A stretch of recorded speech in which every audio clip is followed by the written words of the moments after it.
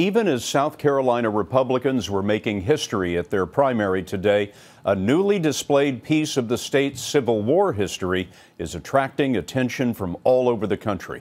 Elaine Quijano takes us on a voyage through time.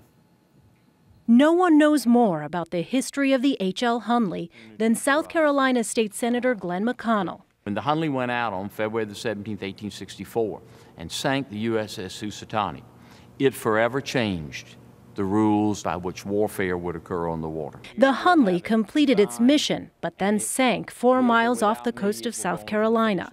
McConnell has worked to salvage the vessel's legacy since 1995. This is not just about South Carolina's history. It's about America now. It's in its world history because it is the world's first successful combat submarine. The submarine was carefully raised from the ocean floor in 2000. Last week, the steel truss that lifted the vessel was removed, allowing the public to see the Hunley unobstructed for the first time. When you look at that, what do you see? Well, I see a sleek, hydrodynamically designed vessel, 50-something years ahead of its time. A New Orleans lawyer, Horace Hunley, designed the 42-foot-long technological marvel.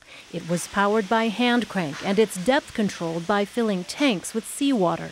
This artist's rendering illustrates how the Hunley sank the Housatonic by ramming it with a 135-pound torpedo. The reason the Hunley sank remains a mystery. 8 sailors were aboard. The men were found still at their stations 136 years after their final mission. Senator McConnell is one of a select few who've sat inside. It's like having your head up in Darth Vader's mask. You can hear your breathing and the echoing of everything around your head. When conservation work is complete, the Hunley will be placed in its own museum, a permanent resting place for what was in its day the only weapon of its kind.